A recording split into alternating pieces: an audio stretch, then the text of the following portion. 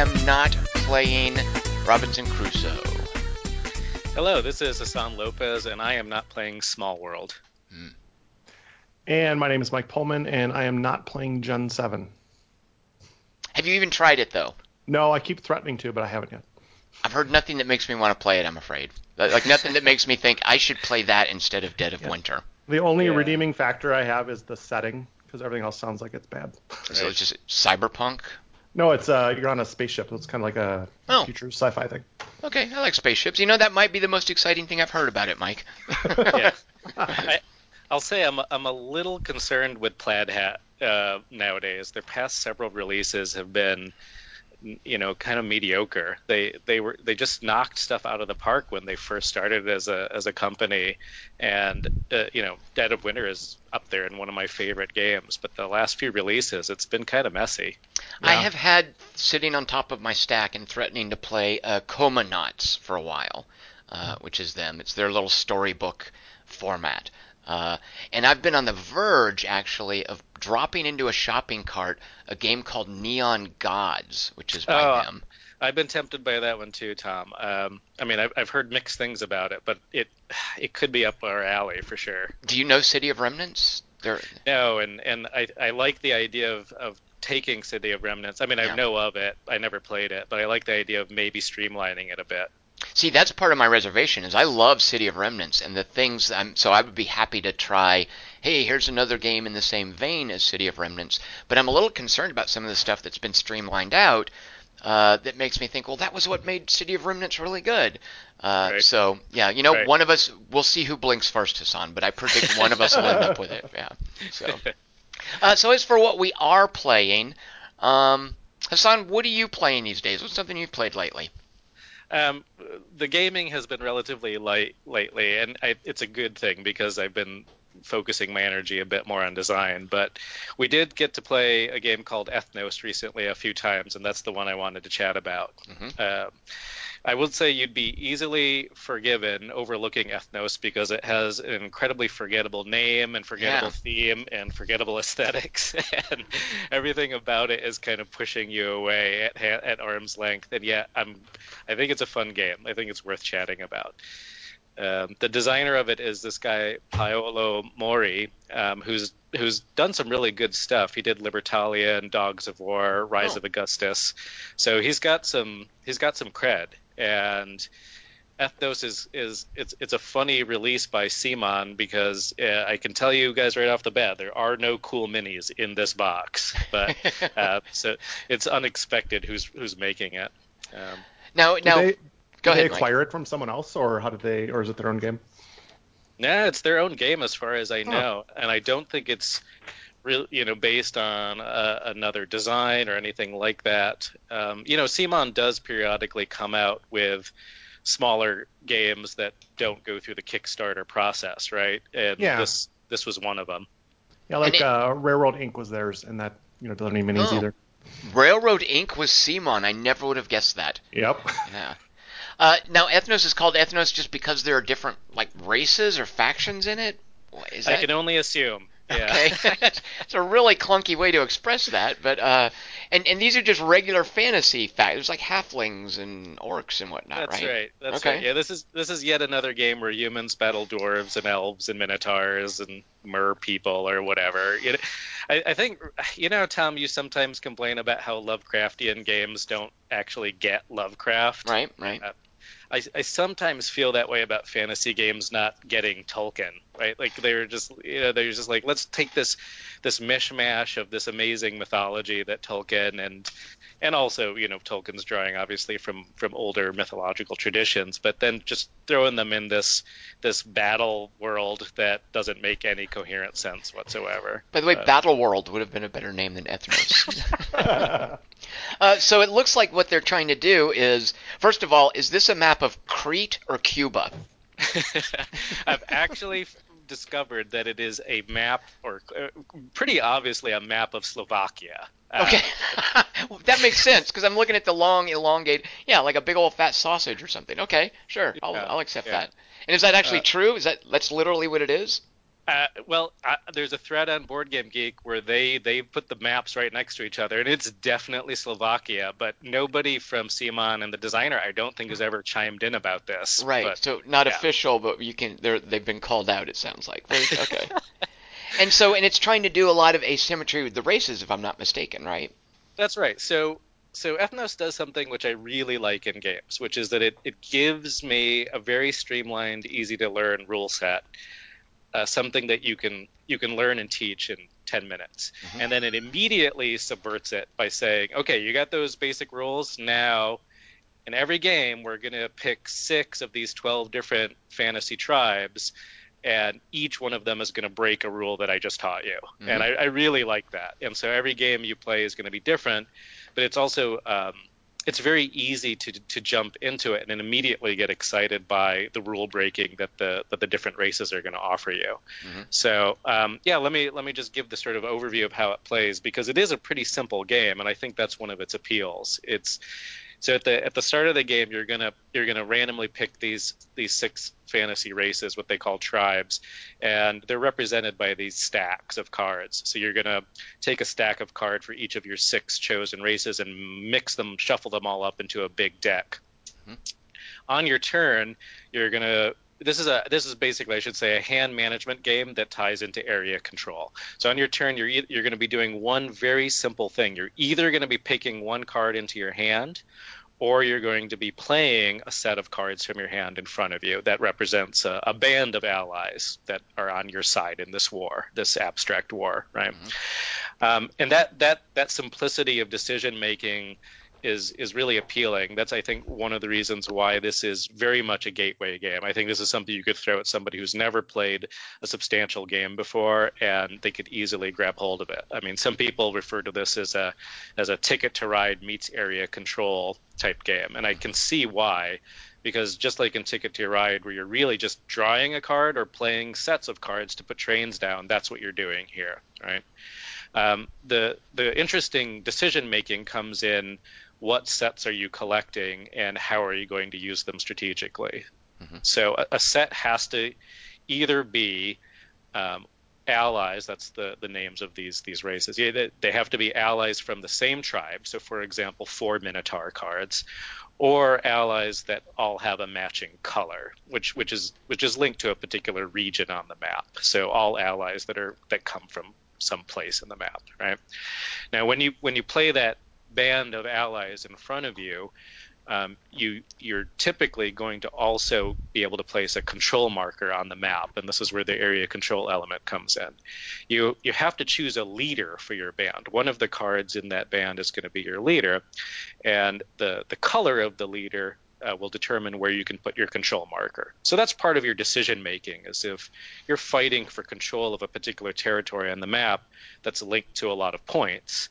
Hmm. First of all, that's painting a target on that territory, so there might be a lot of players looking at that certain region, but you're going to want to try to develop a band and pick a leader that allows you to place in that territory. You might not always be able to do that. There is a certain amount of randomness in this game, choosing your cards, getting the cards that you want. But you can wait. You can wait it out, and you can push your luck until you get that correct card.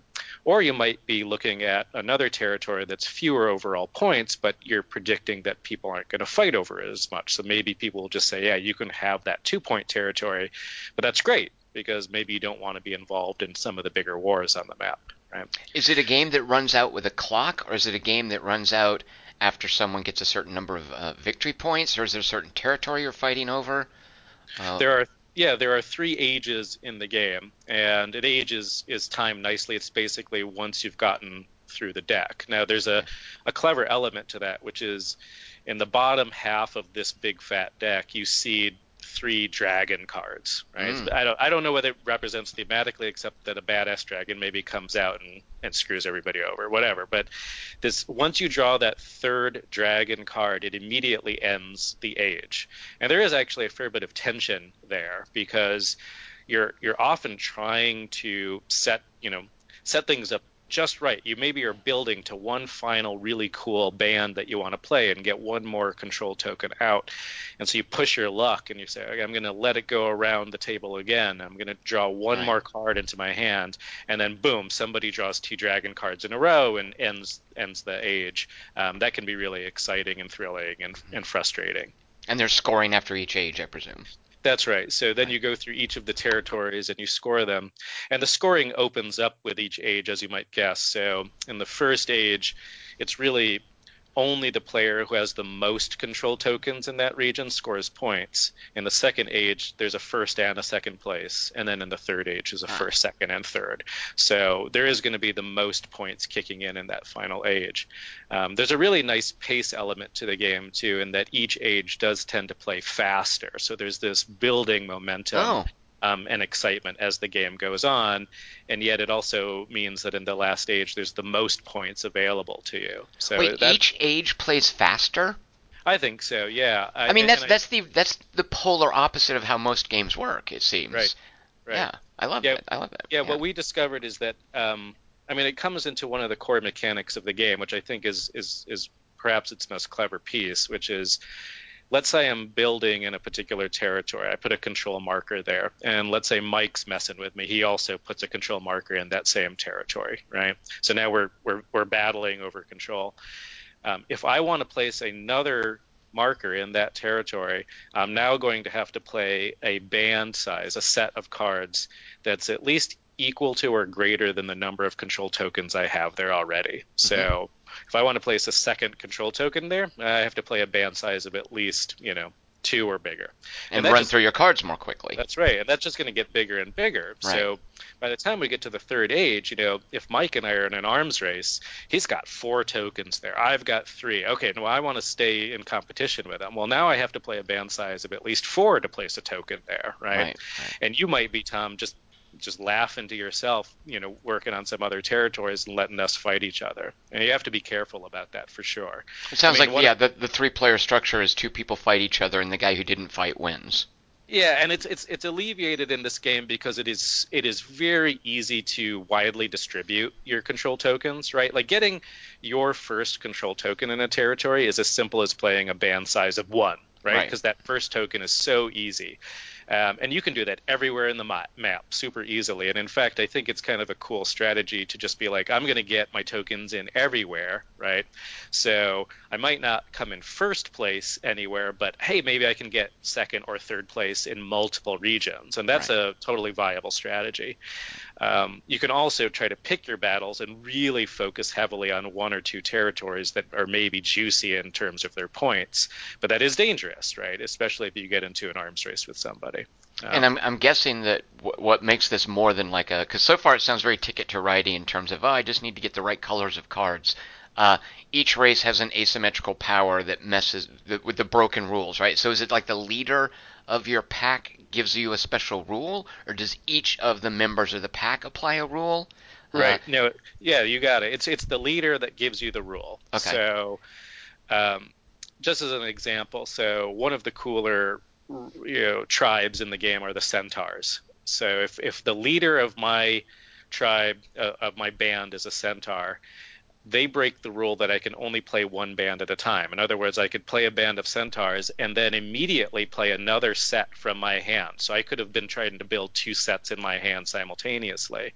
So I play a band, let's say, of 3 centaurs, and then I immediately play another band of, let's say, 3 minotaurs. So I can put 2 control tokens out at once on my turn. And that's kind of powerful. You can even chain that together. You can do centaur, centaur, minotaur, something like that. So the centaurs are really... They totally alter how you approach the game. Rather than trying to build a single band of power in your hand, you can actually start trying to build multiple bands at the same time. And what does this express about centaurs? Because are they in flocks or what? Wait, I don't understand. Why do centaurs get to do that? Yeah, no, totally. Yeah, I mean, maybe the minotaurs are riding the centaurs. I don't know, right? But some of them are more. I like that. Yeah, I'll buy that. Some of them are pretty cool thematically. Like, for example, the skeletons can't actually ever serve as leaders. Their ability is that they act as wild cards. So you can put a skeleton into any band you want. And so they really help you get those big band sizes you need. Like, for example, when you're working on that 5th control token in a territory, right? The problem is that at the end of each era, you get to score all of your bands. That's a separate form of scoring. So if you have a band size of 5, that actually scores you a decent number of points. I think it's something like 10 points. Mm-hmm. Whereas a band size of 1 scores you 0 points. So it's this almost exponential scoring thing with regards to the size of each of your bands. Skeletons disintegrate before you can score your band. So if I built so if I built a band of 5 but it had 3 skeletons in there, they all disintegrate before I can score that band. So it's actually they're brittle. Yeah, that's right. That's right. So they're when skeletons are in your game, it does lead you more towards the area control element because that gets easier. But scoring your bands, which is an entirely separate strategic thing you can be pursuing, is less lucrative. Right. We discovered, we think that skeletons are a sucker's game because every time we took them, they're so tempting because they fit into your bands, whatever you're building.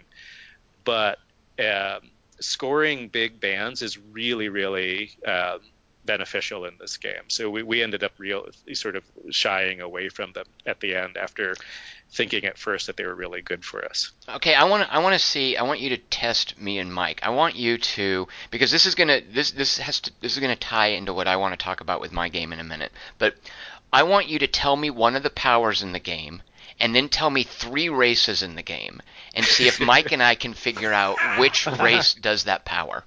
All right. Do you want an easy one or a hard one? Nope. Some of these would be easy. So. Get crazy with this. Give us one of the more obscure ones, because I don't think there should ever be. I think any game needs to express this sort of thing well. Like if it's going to use a theme, it really needs to take advantage of that, and no just whiffing and randomly throwing a power to a different race. So give us a hard one. Okay, I'm going to pick a hard one here. Okay. All right. So let's say. Okay. So one of the races in the game, if you build a band and the leader of that band is this race, then it's going to the band size is going to actually be +1 during scoring. Okay. Right? So if I had a band of 3, but the leader was of this race, it actually would count as 4. Sure. Right? This is a great power. Okay, go ahead. Now give me 3 races that are in the game. All right. This is going to be a tough one. Wizards, trolls, or dwarves?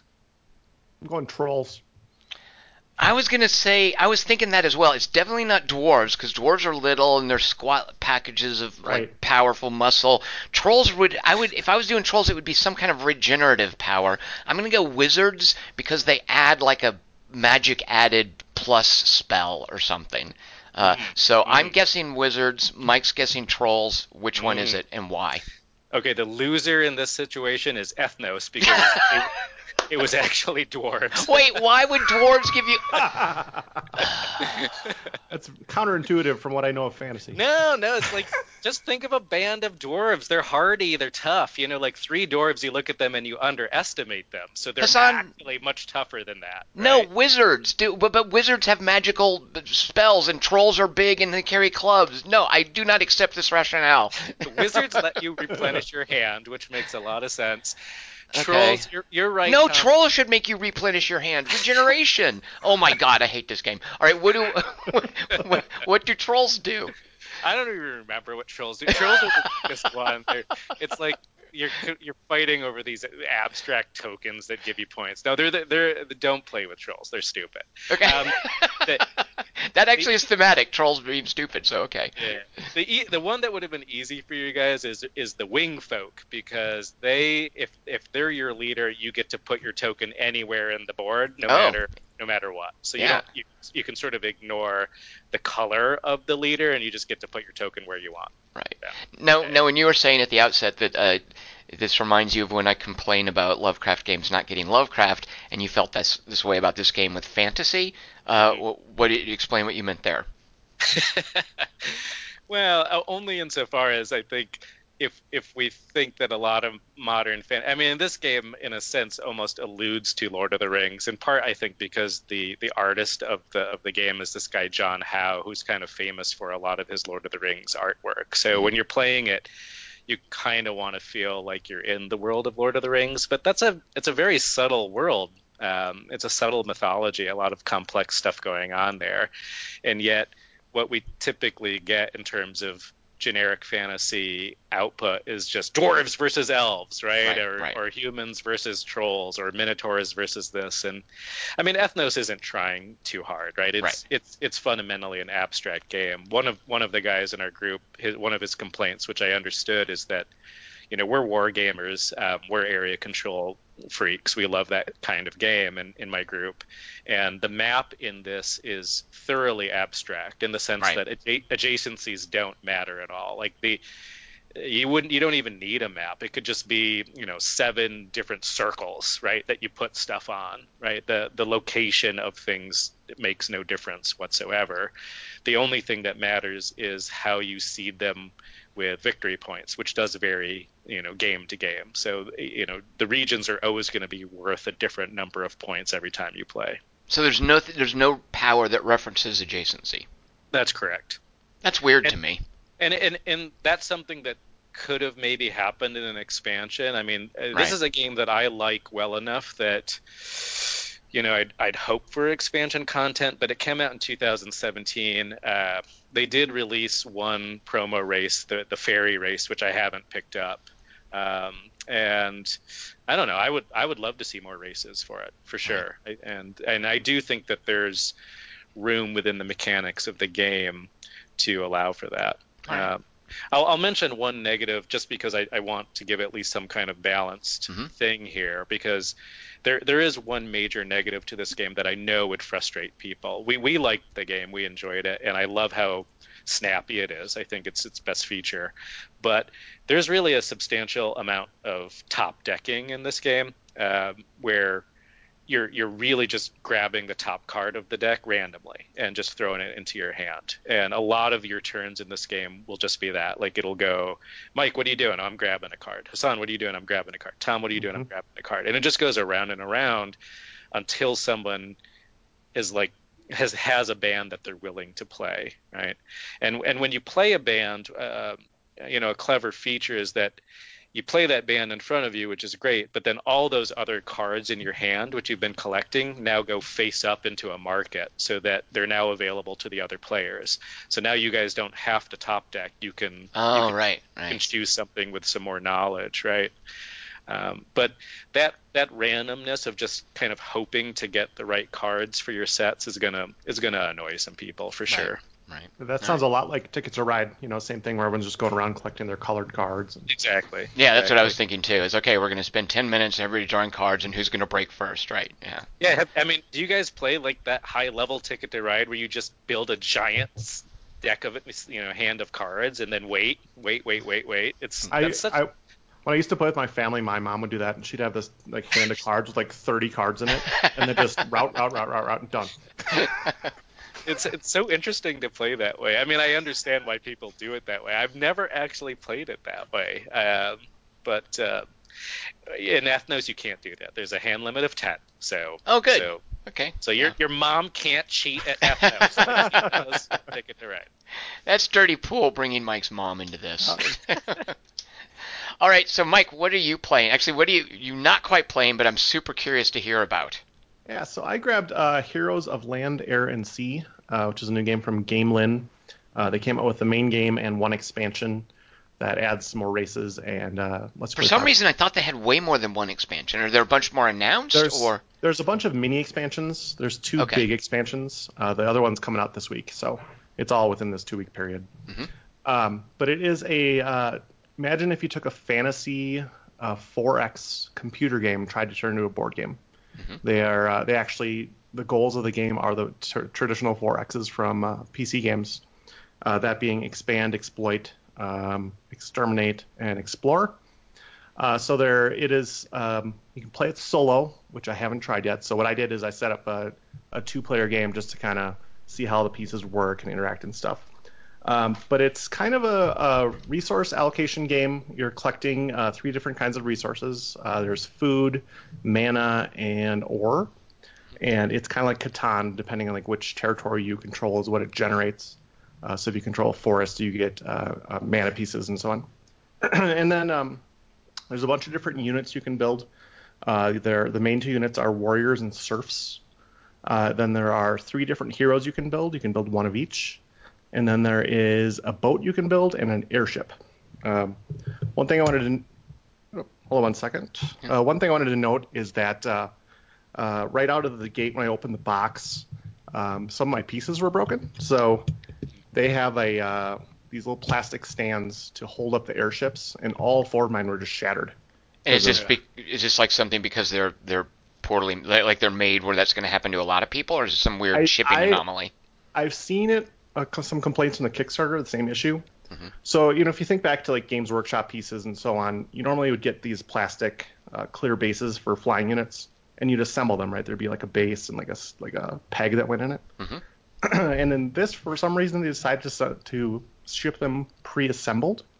So there's a base, a real thin plastic leg, and then a part that goes underneath the actual cardboard ship you build.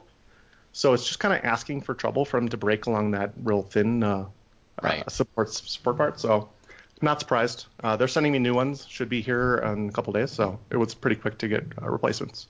And if you didn't have them, Zeppelins would be just squatting on the ground when you fly them around. Is that the correct? Yep. Okay, right. It does seem very unsightly, though. You don't want Zeppelins on the ground. Yeah. And some of them are. So these are kind of cardboard pieces you fold together and slide pieces together. So they look kind of cool. And without the bases, some of them don't stand up very well because they're not flat on the bottom. So the 4 races in the game are humans, orcs, dwarves, and elves. See? Yeah. I do rolling over in his grave right now. I do have an expansion which I haven't even cracked open yet, which has like lizard men and undead, some lion race, and then I don't remember what the other one was. And there better be crazy asymmetrical powers for these. There are. Good. So you have this kind of reference sheet which represents your capital city. Shows you all the different things you can build, and it will say like for recruiting a serf, it's 2 food. Or for a hero, they want, for the mage, they might want, some mana and some ore or whatever. And then in addition to kind of building up units, it's an action system where you get 2 actions per turn. So it's anything from recruiting to new units, building a new building in your city, actually drawing more cards for magic, and so on. One cool mechanic they have is depending on if you're doing an action which is kind of like recruiting, other people, so if I pick, this kind of reminds me of Race for the Galaxy.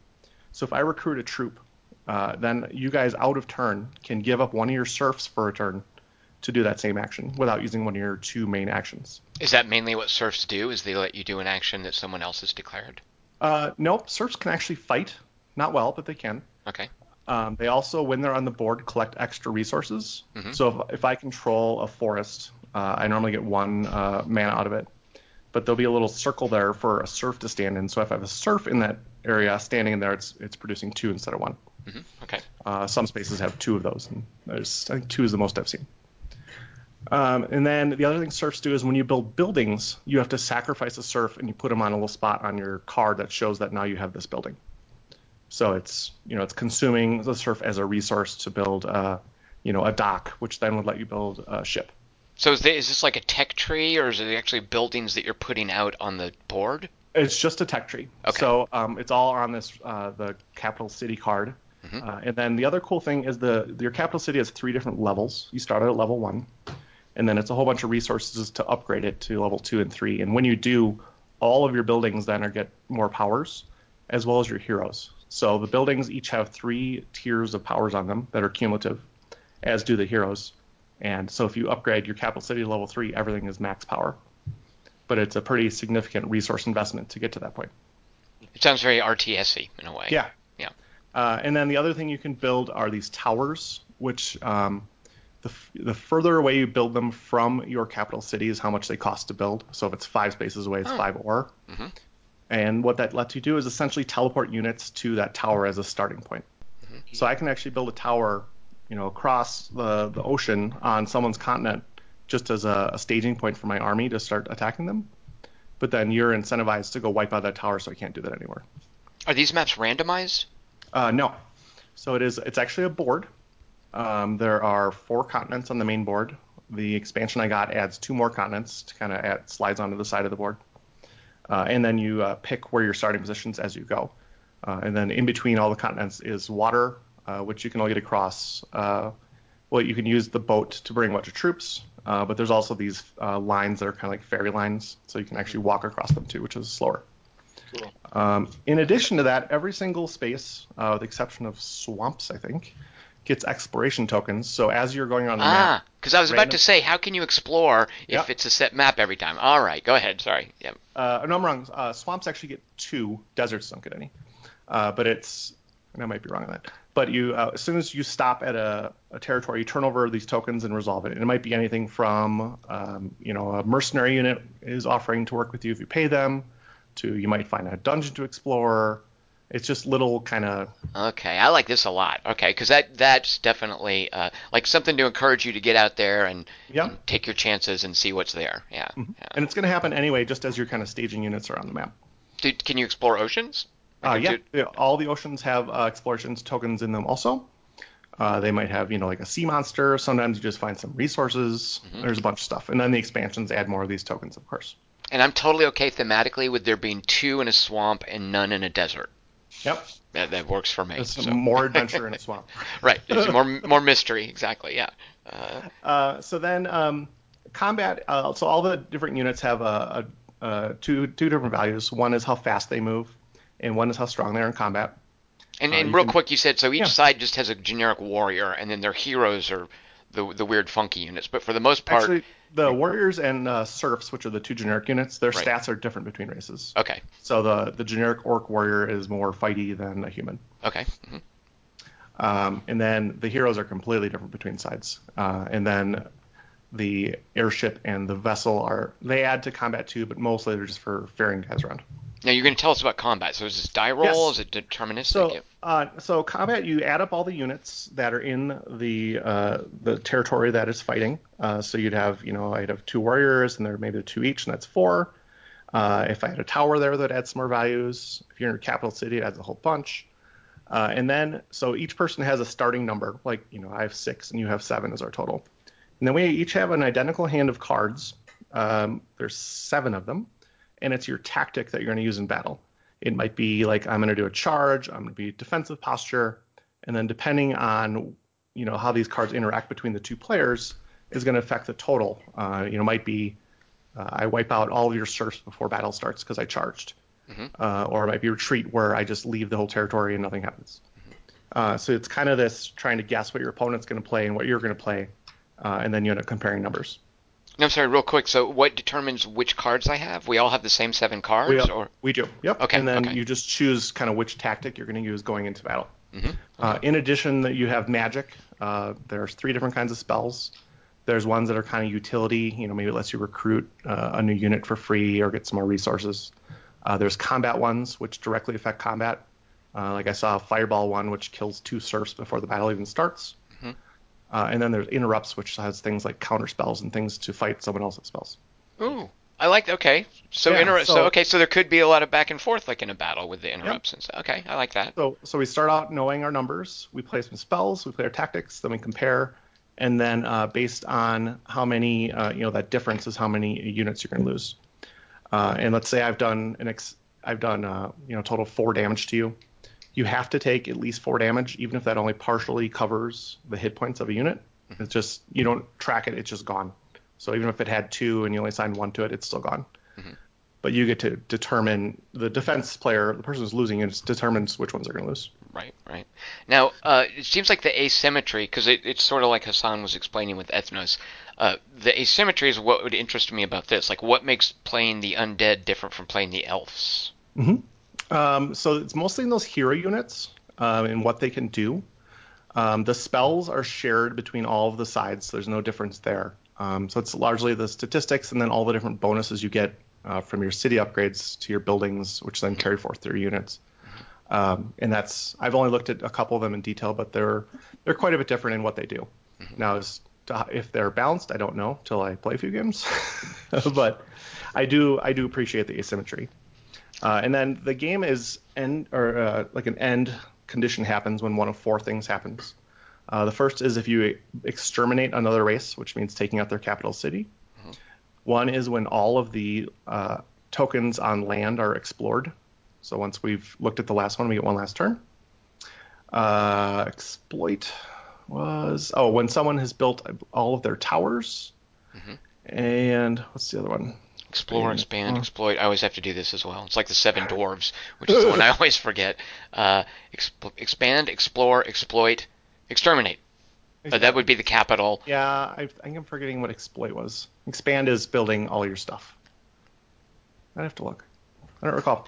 But do you have a sense for how quickly does it like a game like this could bog down and take a long time, or it could be engineered to be pretty snappy. Do you have a sense for which way this game might break? The turns individually seem to be pretty short because you only have 2 actions plus those bonus ones you get from what other players are doing. Mm-hmm. Let's see, what does Board Game Geek say the playtime is? It says 2 to 3 hours, which sounds about right. Oh, yeah, okay. All right. So definitely not like on the shorter end of the spectrum, though. Yeah. Nope. But that's surprisingly short to me. Like, I mean, when you hear 4X, and it definitely sounds like they're trying to shoehorn as much of 4X as they can into this. Right. You think, oh, okay, this is going to be at least a 3-hour game. Well, Hassan, you're not falling for it. You know that 2 to 3 hours means 3 to 4 hours. if not 5. Yeah, exactly. I ask partly, Mike, because I recently played Civilization New Dawn. Has either of you seen that design? Oh, yeah. I've seen it, but I have not played it. I have conflicted feelings about that game. I do too, but I think they do a good job of making snappy and sort of adding good pacing to a 4X style game. And when we played, it was like suddenly over before anyone knew it. It was our first game too.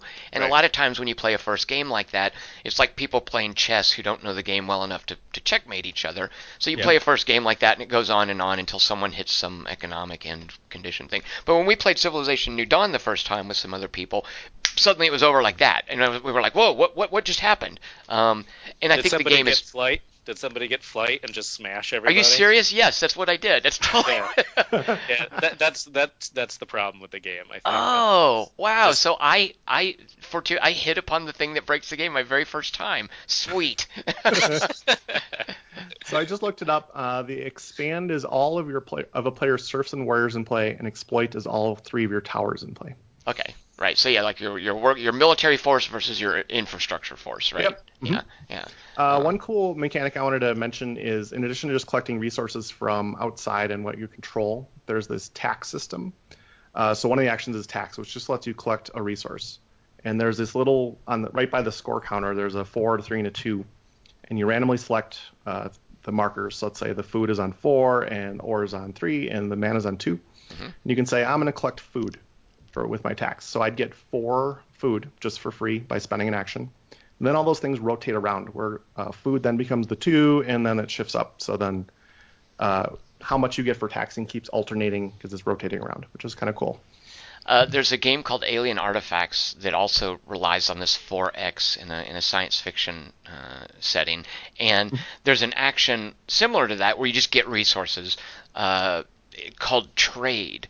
And invariably, we'll get partway into the game after I've taught someone, and someone will really need some resources, and I'll just say, well, why didn't you do the trade action? And they'll say, oh, well, I didn't have anything to trade for. Like naming something trade where you only get something for free is counterintuitive, and I just think that that's a language issue. So I like the idea of calling it tax. Like I'm just taking something. Yeah, yeah.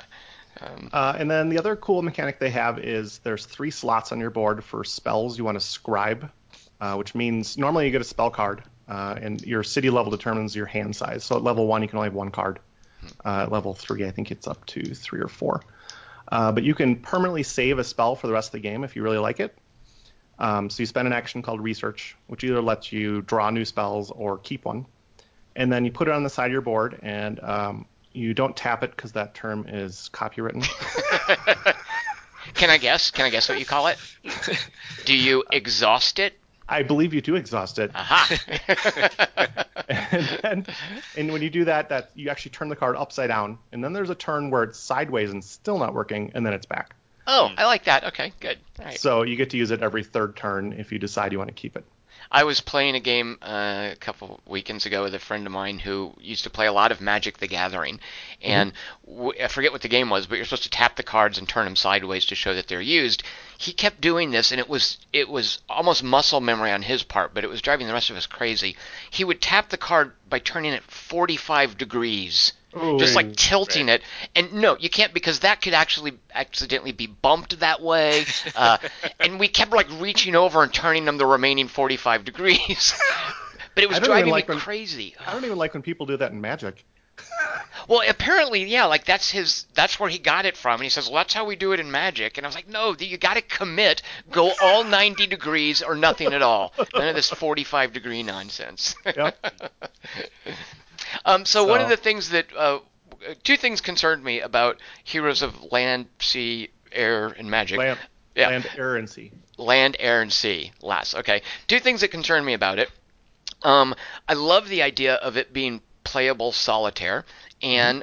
and but I'm not convinced that it's anything other than a random deck makes the other side just do arbitrary stuff to kind of Mm-hmm. get in your way, and there's no sense of really interacting with it or it responding to what you're doing, Mm-hmm. and that it would be a super poor substitute for actually playing with people, which is I think a lot of that's the case with a lot of games that claim to have solitaire play. Mm-hmm. And then the other thing is, it looks like they're just building it to sell you a bunch of extra races. So, is either of those concerns founded, Mike? Do you feel? So I looked at the solo rules briefly. There is a random deck that determines what the AI is doing. But one thing they did nice is that it prioritizes actions based on availability. So the card you may turn over, it may say the AI wants to build a warrior, Hmm. and if it doesn't have enough food, it doesn't, and then goes to a secondary. Hmm. So there's a little bit of alleviation of the randomness because it prioritizes what its abilities are, and that's on the cards. Okay. And then you actually the main board you use to track everything, you use the opposite side of it for solo, and it actually like the spells are set in stone for solo. There's just 3 different spells you can use. You have to upgrade your capital city a whole bunch more than just 2 times. So it's you're kind of trying to gather resources, fight off the AI enemy as you're building up towards this goal. And I'm guessing you mentioned too that part of the combat are things like counter spells and interrupts. Does all that go out the window when you're playing against their bot or their AI? It seems to. Okay. I only skimmed the solo rules, but I believe you still pick a tactic card and then you compare it to just a stock value on the AI card. Okay. Yeah. Yeah. Tom, have you played Tesla versus Edison ever? Not solo, but I did play a little bit with a prototype of the multiplayer. What makes you bring that up? Well, the expansion brought in solitaire play, and I really like it. And I think one of the reasons why the solo works in that game is that again, it's a deck of cards that dictates what each of the AI players does, but each deck was designed to pursue a particular strategy, so it feels very coherent. And the downside to that, of course, is that if you continue to play against, for example, the Ada Lovelace deck over and over and over again, you'll start to be able to almost read what she's going to do. But Right. I kind of like that. And I prefer AI decks that have a specific strategy built into them versus ones where it's like you flip over a card and something happens, right? And even what Mike's describing of like, oh, well, it's going to prioritize X, Y, and Z. I'm never sure if it's going to emerge into something that resembles intelligence. Right. Yeah, Um, and I won't know till I actually try solo mode once. Right, right. Gaia Project, which is a science fiction iteration of Terra Mystica, Gaia Project has a bot that, depending, because Gaia Project, like Terra Mystica, is premised very heavily on asymmetry and how the different races have some unique tweak or gameplay breaking mechanic. And when you play against the bot there, you can't just use any race because each race has a specific. I think it's just one card or one action it'll do every now and then, but it very specifically tries to leverage that race's unique power as a bot. So I like that in terms of not just something to play against, but in terms of kind of learning how the race works and seeing it in action. Right. So that's another one where I really appreciated how different the bot feels than just, hey, random card flips up and it does Mm-hmm. something. Yeah, Mm-hmm. yeah. So then what about this idea that I'm just going to have to buy 4 more race packs for this game So to really enjoy there's, it? each one is going to add new units and some more to the asymmetry and just more choice. Like I said, if you want to play with more than 4 players, you have to buy the one expansion, which adds an add-on to the board for 2 more continents and 4 more races. So if you're ever going to have 5 or 6, you're going to have 8 races to pick from anyway. I don't know about the little mini expansions; those aren't out yet. Well, I should say I don't have them at the store. I think they are out. So I don't know, and I don't know what the value proposition on those things are, but there seems to be a fair amount of gameplay just out of the box. Okay, good. And those conditions I listed before with the 4 X's, those don't actually mean you win, because at the end you still compare victory points based on what level of buildings you have and how many units you have and how many territories you control.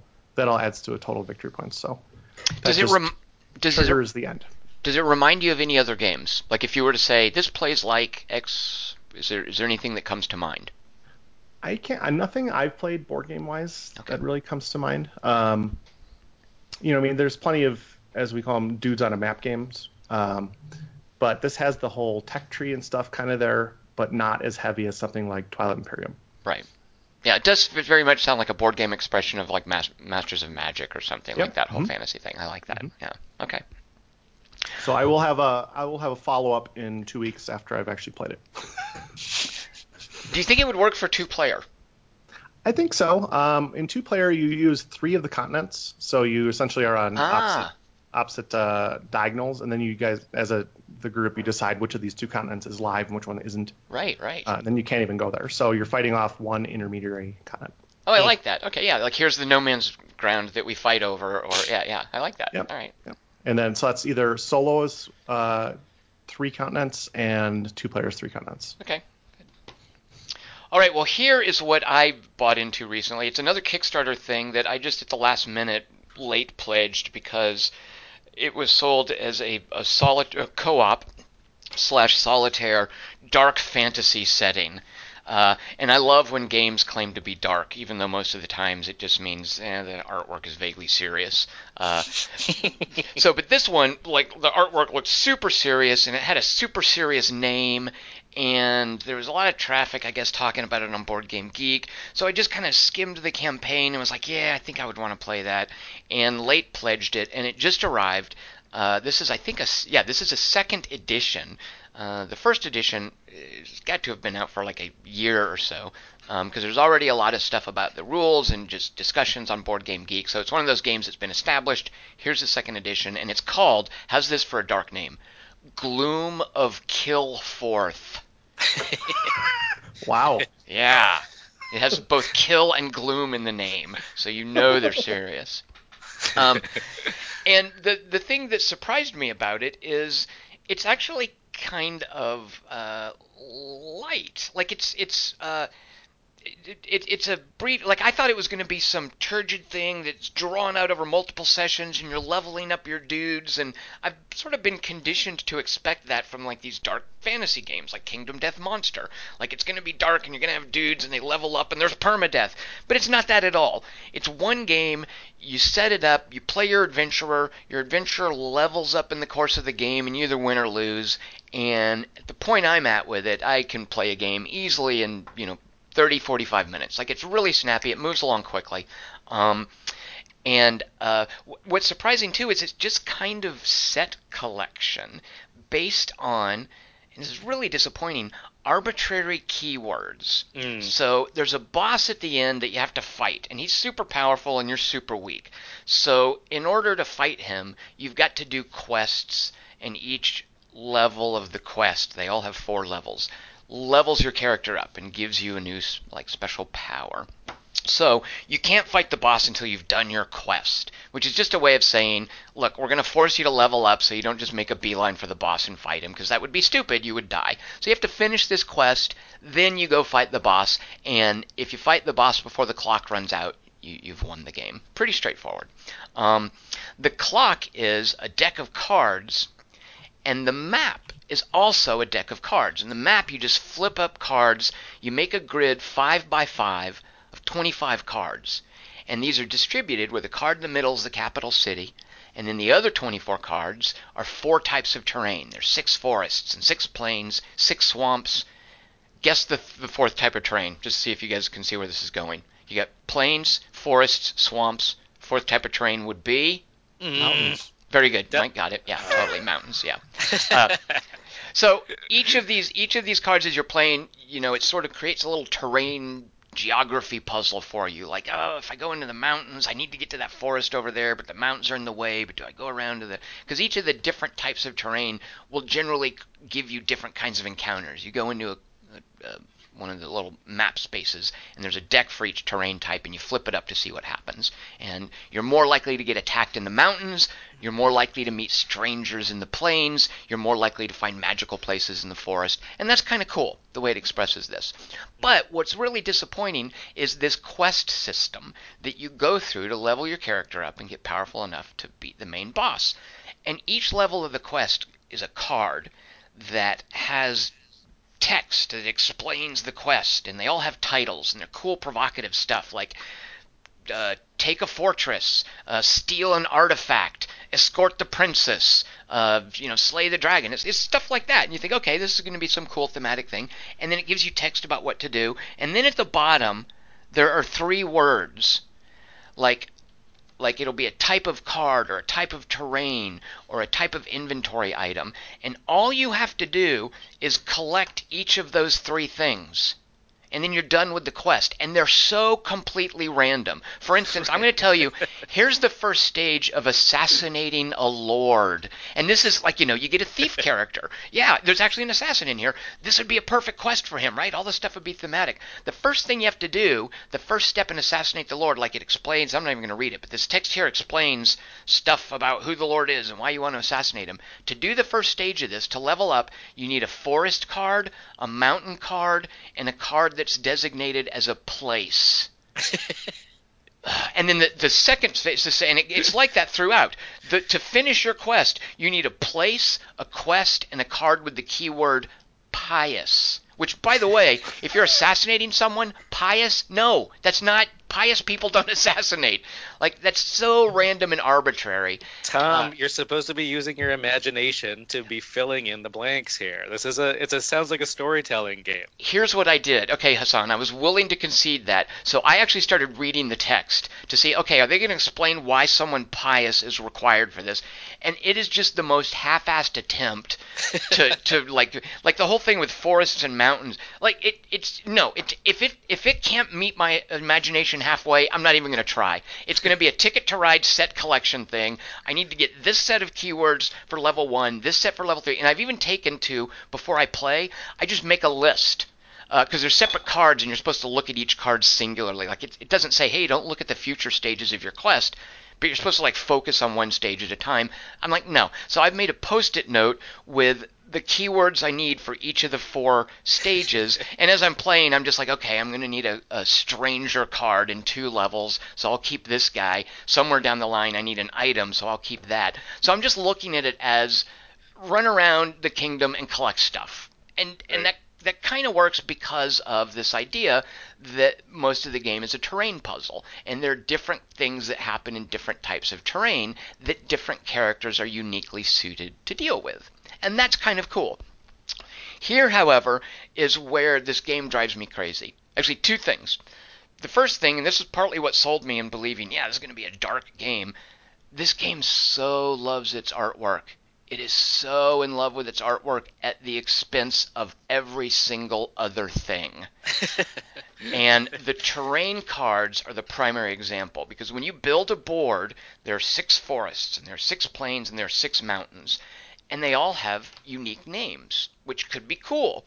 But the names are silly generic things like, here, the forests. I'm just going to read you forest names. Nobody even tried. The forests are Old Forest, Blessed Grove, Lush Jungle, Hidden Woods, Is this Lost translated Forest. from some other language, maybe? I don't think so. The developer's name is Tristan Hall, so I doubt it. That is a good question, though. But they're just generic names. And the artwork, which is super detailed, it looks like these Hildebrandt paintings, has nothing to do with the name of it. For instance, one of the mountain cards is called Rolling Hills. So if I have a card, and a lot of the cards that you draw do this, like the clock, you turn over a card, every night, every turn, and one of these territories does what's called gloom. It goes into gloom. So you flip the card over, and now if you end your turn there, it does a little damage to you. And that's the game clock. Once the last territory is gloomed, you've lost the game.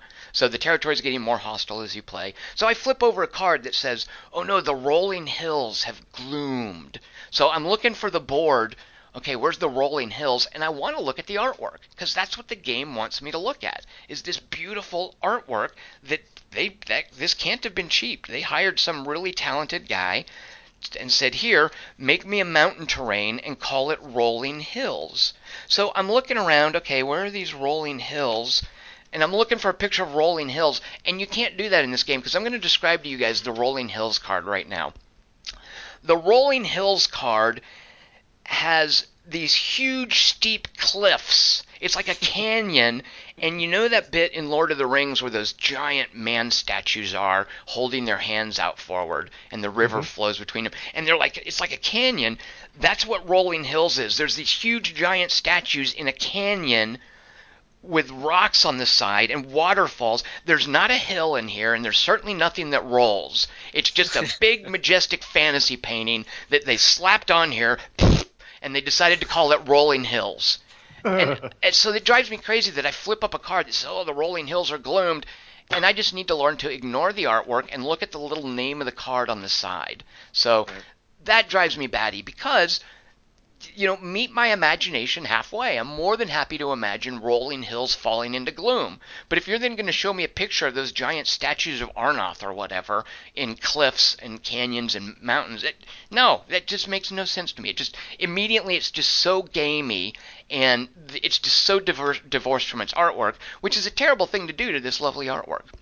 Right. So here's the other thing that drives me crazy. All right, so in each of these decks, and the decks are really good at expressing how different each type of terrain is. Seriously, you go to the mountains, monsters will attack you.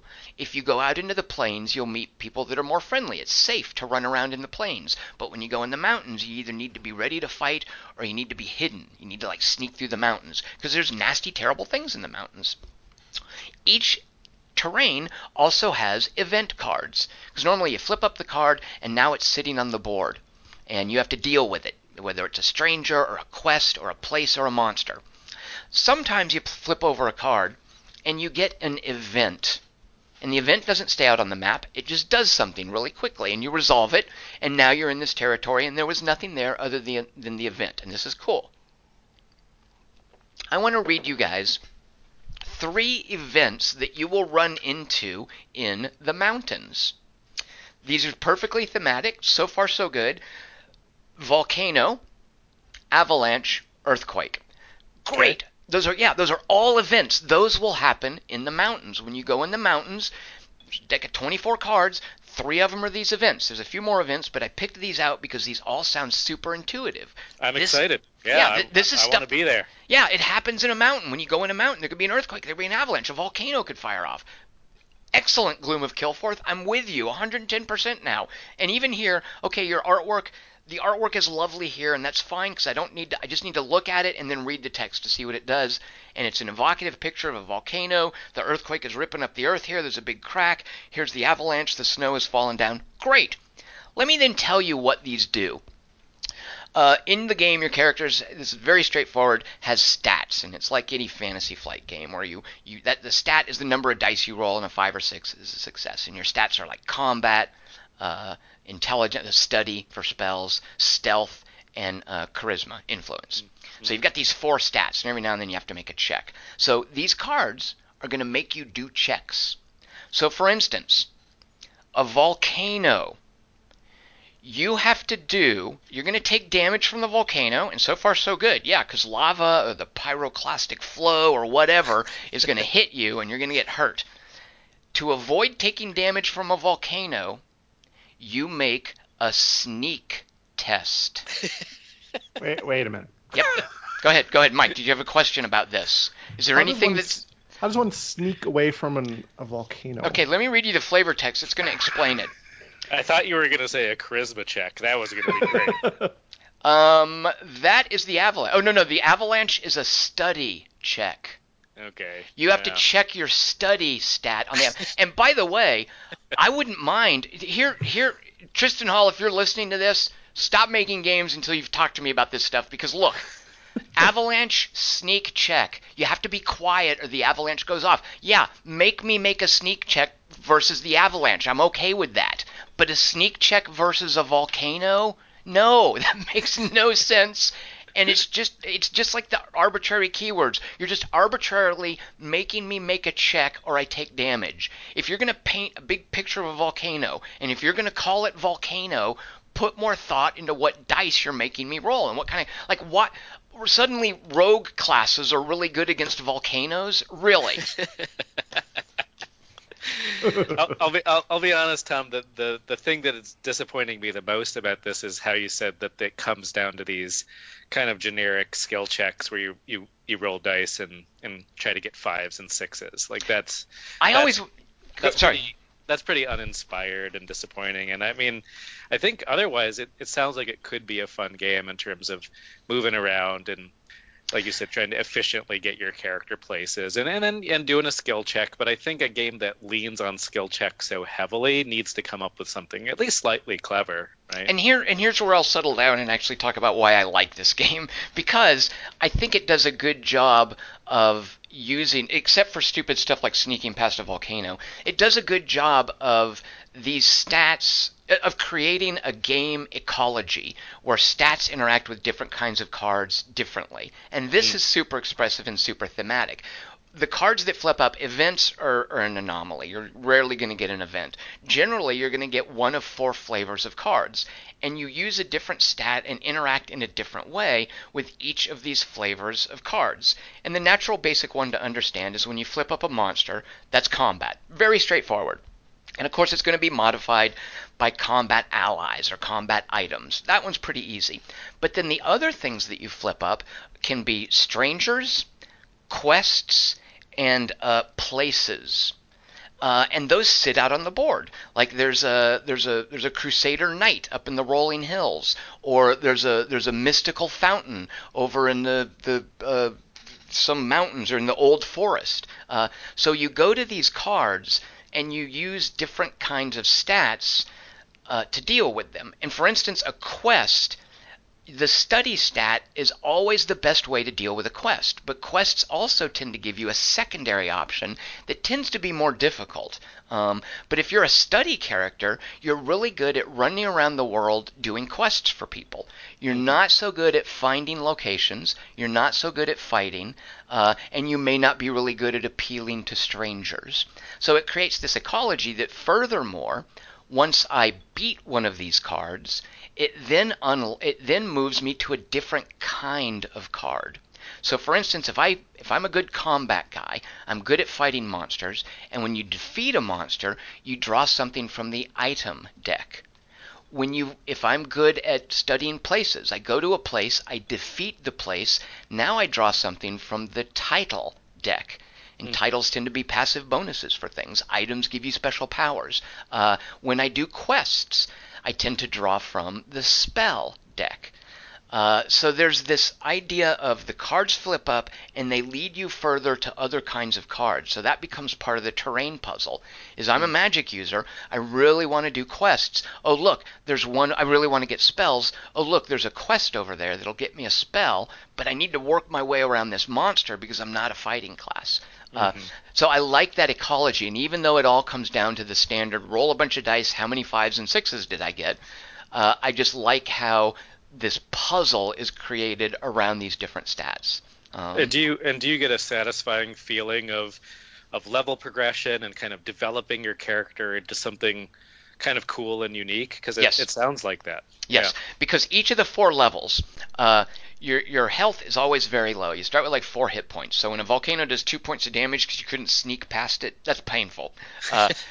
And the number of actions you get each turn is your health. So when you're damaged, you get fewer actions. You want to heal up so you get more actions. Each time you level up, you're going to get 1 more point of health, which is 1 more action, which is great, and you only get 4 levels. So by the time you're 4th level, you're getting 8 actions, which is awesome. You're super powerful. You can do a lot of stuff as long as you're not damaged. Furthermore, each time you go up a level, depending on what class you are, you choose one of two mutually exclusive kind of game-breaking level ups. One of the things that I was super disappointed about, is I look at, there's 4 bosses in the game, and I looked at all of them, and you need to make combat checks against all of the bosses. That's what it comes down to, is big fistfuls of dice using combat checks and see who runs out of hit points first. So I was thinking, well, wait, if I'm playing a rogue and I'm working on sneaking and I'm successfully evading volcanoes and whatnot, what is going to happen when I've neglected this fight check, when I've neglected my combat score, and now suddenly I've got to fight something that's just throwing handfuls of combat dice? How stupid is that? But at 4th level, each character has the option of one of 2 powers to get, to take something super badass, or to take something that substitutes their main stat for a fight check. So if I'm leveling up a rogue, I know that waiting for me at 4th level is the option to, instead of using fight dice in a battle, use sneak dice in a battle. And I don't have to make that choice until I get to the end and see how my stats have developed, what allies I've got, what items I've got. So the progression and how dynamic and responsive it is in terms of what's going on, I like a lot. And it also will tie into the geography. Like, generally characters have an option to do things like the elf can choose to heal at a forest. Like, that can be one of his upgrade abilities. Right. And that's super thematic. It's like, yeah, I'm an elf, there's a forest there, I need to make a beeline for there so I can heal up. So that's cool. That's expressive. But yeah, and finally I want to get back to the earthquake at the mountain. Here is the earthquake event. Now remember, there are these different kinds of cards in play. There are quests, there are places, there are enemies, and there are strangers. Strangers, enemies, places, quests. An earthquake is going to burn one of those kinds of cards. You have to pick one, and the earthquake has destroyed it. Guess what kind of card an earthquake destroys? A place, a quest, an enemy, or a stranger. Well, logic would indicate it destroys a place. Of course. Thank you, Mike. Thank you so much. Thank you. Let me read the card. Earthquake. Discard an enemy from play. It's like it was randomly assigned. Well, Mike, you might not be far up. Not in the sense of random assignment, but speaking as a designer who struggles with this issue sometimes, is you have these giant spreadsheets sitting in front of you with these cards, right? And you're trying to balance things, right? Like, you're making sure that an equal number of cards have this particular keyword and trigger off of this. And it's quite possible that Tristan at some point had his volcano designed exactly the way that you guys want it to be, and he was just forced into a jam at one point and was like, nope, I need to make this, it defeats an enemy. Like, right, because there were too many other cards that interacted with places or something. That's right. So I understand, but don't call it an earthquake anymore. And you know what, Tristan, suck it up and change your artwork. Like, already got the artwork. No, that's I know. Once you get the artwork, he's stuck. That's it. So. And Hassan, you've got to be so right, because this really is gorgeous artwork, and it's definitely, like, it's serious high fantasy, beautiful stuff that I'm sure took a long time in advance to get queued up and to get prepped, and so I should sympathize, but it just drives me crazy. Like, an earthquake, that means I can destroy that really pesky orc barracks. Oh, no, I can only discard this skeleton. Yeah. Totally. I know that this game. I know a little bit about this game, and I know the designer Tristan. This has been it's one guy who did this. It's his labor of love. It was his first design, and he worked on it so much, right? Oh. And so it's clearly got some rough edges to it, and I totally respect that this guy put his lifeblood into this thing. And I don't mean this as a demeaning statement at all, but this looks like the kind of game that I was actually, slamming my head against trying to design when I was in high school and college. Like, this was exactly the kind of game I liked to play back then, of just, a randomized adventure game where I get to level up a character and build towards a quest or battle or a boss. And while on the face of it, that sounds super generic, I also think that structure is very satisfying, right? And for solitaire play, it can be exactly what you want. And it does a thing too, like, you can play with multiple characters, but there's really no point. Like, a lot of times solitaire games rely on the combinatorial possibilities and the synergies between different character powers.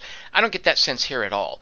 Like you're a solo character on an adventure, and in this, every now and then, maybe another character can add a die to one of your checks, but there's no sense of like a party adventure. This is just about one solitary dude making it through a fantasy world, trying to kill the big main foozle wizard guy.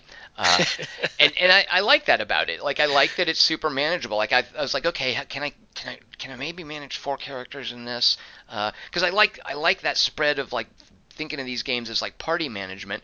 And I quickly realized, oh, there's really no point. Because when you have multiple characters, they're just taking their turn doing their own thing. They're each pursuing their own quest. They even each have their own boss. So it really is perfect for if you just want one character. This is totally designed. This is totally geared towards that sort of thing. It's just emphasizing the one character and that one character's adventures in the land. Theoretically, you could play simultaneously with your friend, but why bother? Play something that actually takes advantage of your friend being there. Right. And to Tristan's credit, Hassan, I really do like. I called it an ecology before. This ecology of how things like quests lead to spells, and how those are more often found in badlands and swamps. None of this is surfaced when you sit down to play the game. It feels random. And that was part of my frustration is when I first played it a few times, I was like, well, what does it matter if I go to a mountain or a swamp and when I really need to say get an enemy keyword for one of my quests, I was like, well, I'm just running around waiting for one of these cards to flip up. I'm just randomly, I'm waiting on randomness to emerge in my favor. But once I sat down, and I love doing this. This will either make or break a game for me. After I played a few times, I will sit down, I will spread all the cards in front of me, and I'll put them in different categories and see how many there are of this and rank their strengths that way and just look at the whole spread of cards. And when I did that here and revealed this ecology that Tristan has created, I was like 180 degrees. Suddenly I was like, oh, I see the way that this puzzle is supposed to work. If I need to get an enemy card for my quest, I need to be going into the mountains. Right. And I love that reveal. Like that suddenly gave the game twice as much, 3 times as much personality as it had previously. Because previously the personality was just artwork that was kind of getting in the way. Now the personality is knowing that this is what's waiting for you in the mountains. This is what you'll find on the plains. This is why you want to do a quest. This is how strangers can help you.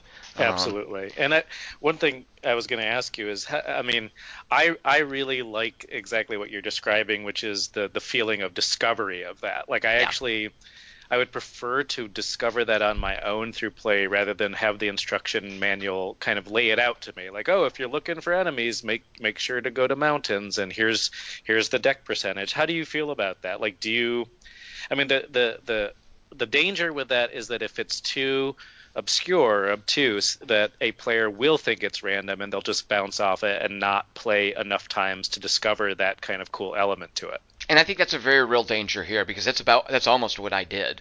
So yeah, I mean, it's a difficult place to be in because you're right. That sense of discovery is really cool, and you don't want the rules to say, go to the mountains to get an enemy. Like that should be like part of the game world that you discover through exploration. Right. But the risk is, someone might play it and it might just feel completely random, and then they wouldn't come back to it. So, yeah, I don't know how to answer that because I don't know that people have the patience to do what I did and to just look at all the cards and rank them and go through and arrange them by, okay, how many strangers are in the plains versus the forest. Like that's a little demanding, I think, to ask the average person to do that, especially if they've haven't even played the game yet or have only played it once and don't know what to make of it. Yeah. Tom, if this was a digital game, if this was a computer game, my guess is that you would be saying there should be an encyclopedia and I should know the exact composition of each of these stacks, and you should be giving me that information to dig for. Well, I tell you, the reason I'm still playing this and it's set up, and the way it's set up now is I've printed out, and I think this might be the first time I actually posted a file to Board Game Geek, but I wrote a list of the numbers of different cards types in each territory, and furthermore, like each of the card types has a category. Like strangers can be noble, villains, or neutrals. And I then furthermore wrote the number of strangers in the plains and the mountains and the forest, and furthermore a breakdown of that many strangers, how many are noble, how many are villains, how many are neutral, and that's posted on my wall right now. And as I'm playing, and I know, okay, I need to find a villain. Should I go to the forest or should I risk it in the mountains? And I lean over and I look at this thing I've posted and I'm like, okay, there's 3 villains in the mountains, but only 1 in the forest. I'm going to the mountains. I like that. You reverse engineered the game. You could have emailed Tristan. He would have just sent you his spreadsheet. Right. Well, but that's the part of the exploration too, is me getting my own spreadsheet. Like when I get player aids, I almost never use the player aid that comes with the game. I make my own based on as I've learned the game and what things I feel are important for me to know. So I made this list for myself and thought I'm going to upload this to Board Game Geek in case anybody else wants it. And it's salvaged the game for me. Like knowing that this game is like a territory and a deck distribution, like a keyword distribution puzzle. I want access to the specifics of that distribution so I can make informed choices. And then it's up to Tristan's game to get to add the theming to it. And then here I am. That reminds me of like an Arkham Horror where it has the icons of like here's what you'd find there. Yes. And that was that's integrated into the game, and it seems like this game could maybe benefit from that. Well, this too is like because you're right. Like Fantasy Flight knows that I guess people want to know that, and So were you playing this solo, Tom, or how many people? Solo, yeah. I didn't press anyone else into service for this because, like I said, it really does feel like you don't get synergies going with other characters. Your character does his or her own thing and levels up and kills his or her own boss. And if other players are doing, if there are other players present, it's just downtime while I'm waiting on them to do their stuff. So there's no real interaction there. The final thing I want to mention, when you flip over a territory here, and it's gloomed, it goes to its gloom side. And now if you stay there, it's going to do damage to you. So the map is getting more hostile the longer you play. When you flip it over, the artwork on the other side, it's just like a shade darker. And really the way to tell that a territory is gloomed is the name of the territory now has a background on it. It's a small banner on the side of the card. And I just feel like visually it does a terrible job of creating, okay, the land is getting overshadowed and gloomed and it's getting darker and darker. It's terrible at that. And I want to bring up a game by a group called Lone Shark Games. They did the Pathfinder adventure card game, and the game I want to bring up is something called Apocrypha. Apocrypha has the same thing where it's based on locations. Each location is a card, and each card has a hope side and a doom side. And as you're playing, it'll flip over to the doom side, and it'll have a negative effect, and the area gets more and more hostile. What they do is the artwork on either side has a really cool, subtle change. And I played this game, 5 or 6 times before I noticed this. There's always something different on the doom side that's not present on the hope side. And generally, like it's something like there's a school, for instance. I'm looking at a school here, and there's a picture of a school on it, and you flip it over, and it's the same school. Yeah, big deal. But then if you look closer at the doom side, there's a weird little hooded figure atop of the school looking down. Like there's this, and the swamp. Like you flip it over, it's a swamp. Oh, look, there's an alligator on the doom side. Here's the train terminal. There's a guy standing there with a briefcase. Okay, you flip it over. Wait a minute, the guy's missing and his briefcase is just sitting there alone. So I really like That's awesome. That's really cool. Yeah. And they've got, there's a deck here of maybe 100 locations. Like they've done that with every single location, and I love that. They're way clearer and they have fewer locations to deal with. Color coding, text, all of that is very different on either side. But they also encourage you to lean in and look at the artwork, and I really like that a lot. That's really cool. That's clever art design, because probably what they told their illustrators to do is like, look, we need you to make 2 versions of this, and they're not going to be that different. So you pick like one element that you want to remove or change or add. That's and if you just set that out to them right at the beginning, that's not that complicated, right? So. If you make it part of the process at the very first, exactly. Yeah. So so this is the second edition of Gloom of Kilforth. It comes with, when you kickstart it, something called it's like the Dark Pack. And what it is, it's a set of maybe 10 cards that you can substitute for cards in the second edition that were changed from the first edition. And what they all are, and it's weird going through this, basically they're cleavage. So in the first edition, there's all the standard like hot chick fantasy stuff with big old breasts and crazy chainmail costumes, and it accents their cleavage. Like, it's super sexualized fantasy artwork, whatever. It's adult. It's supposed to be dark adult. So when he did the second edition, all of this stuff, like they would, and it's super, you can totally see that they cheaply got around this. They would do something like change the frame where there's text over the woman's breasts, or they would just do a lace texture instead of skin texture.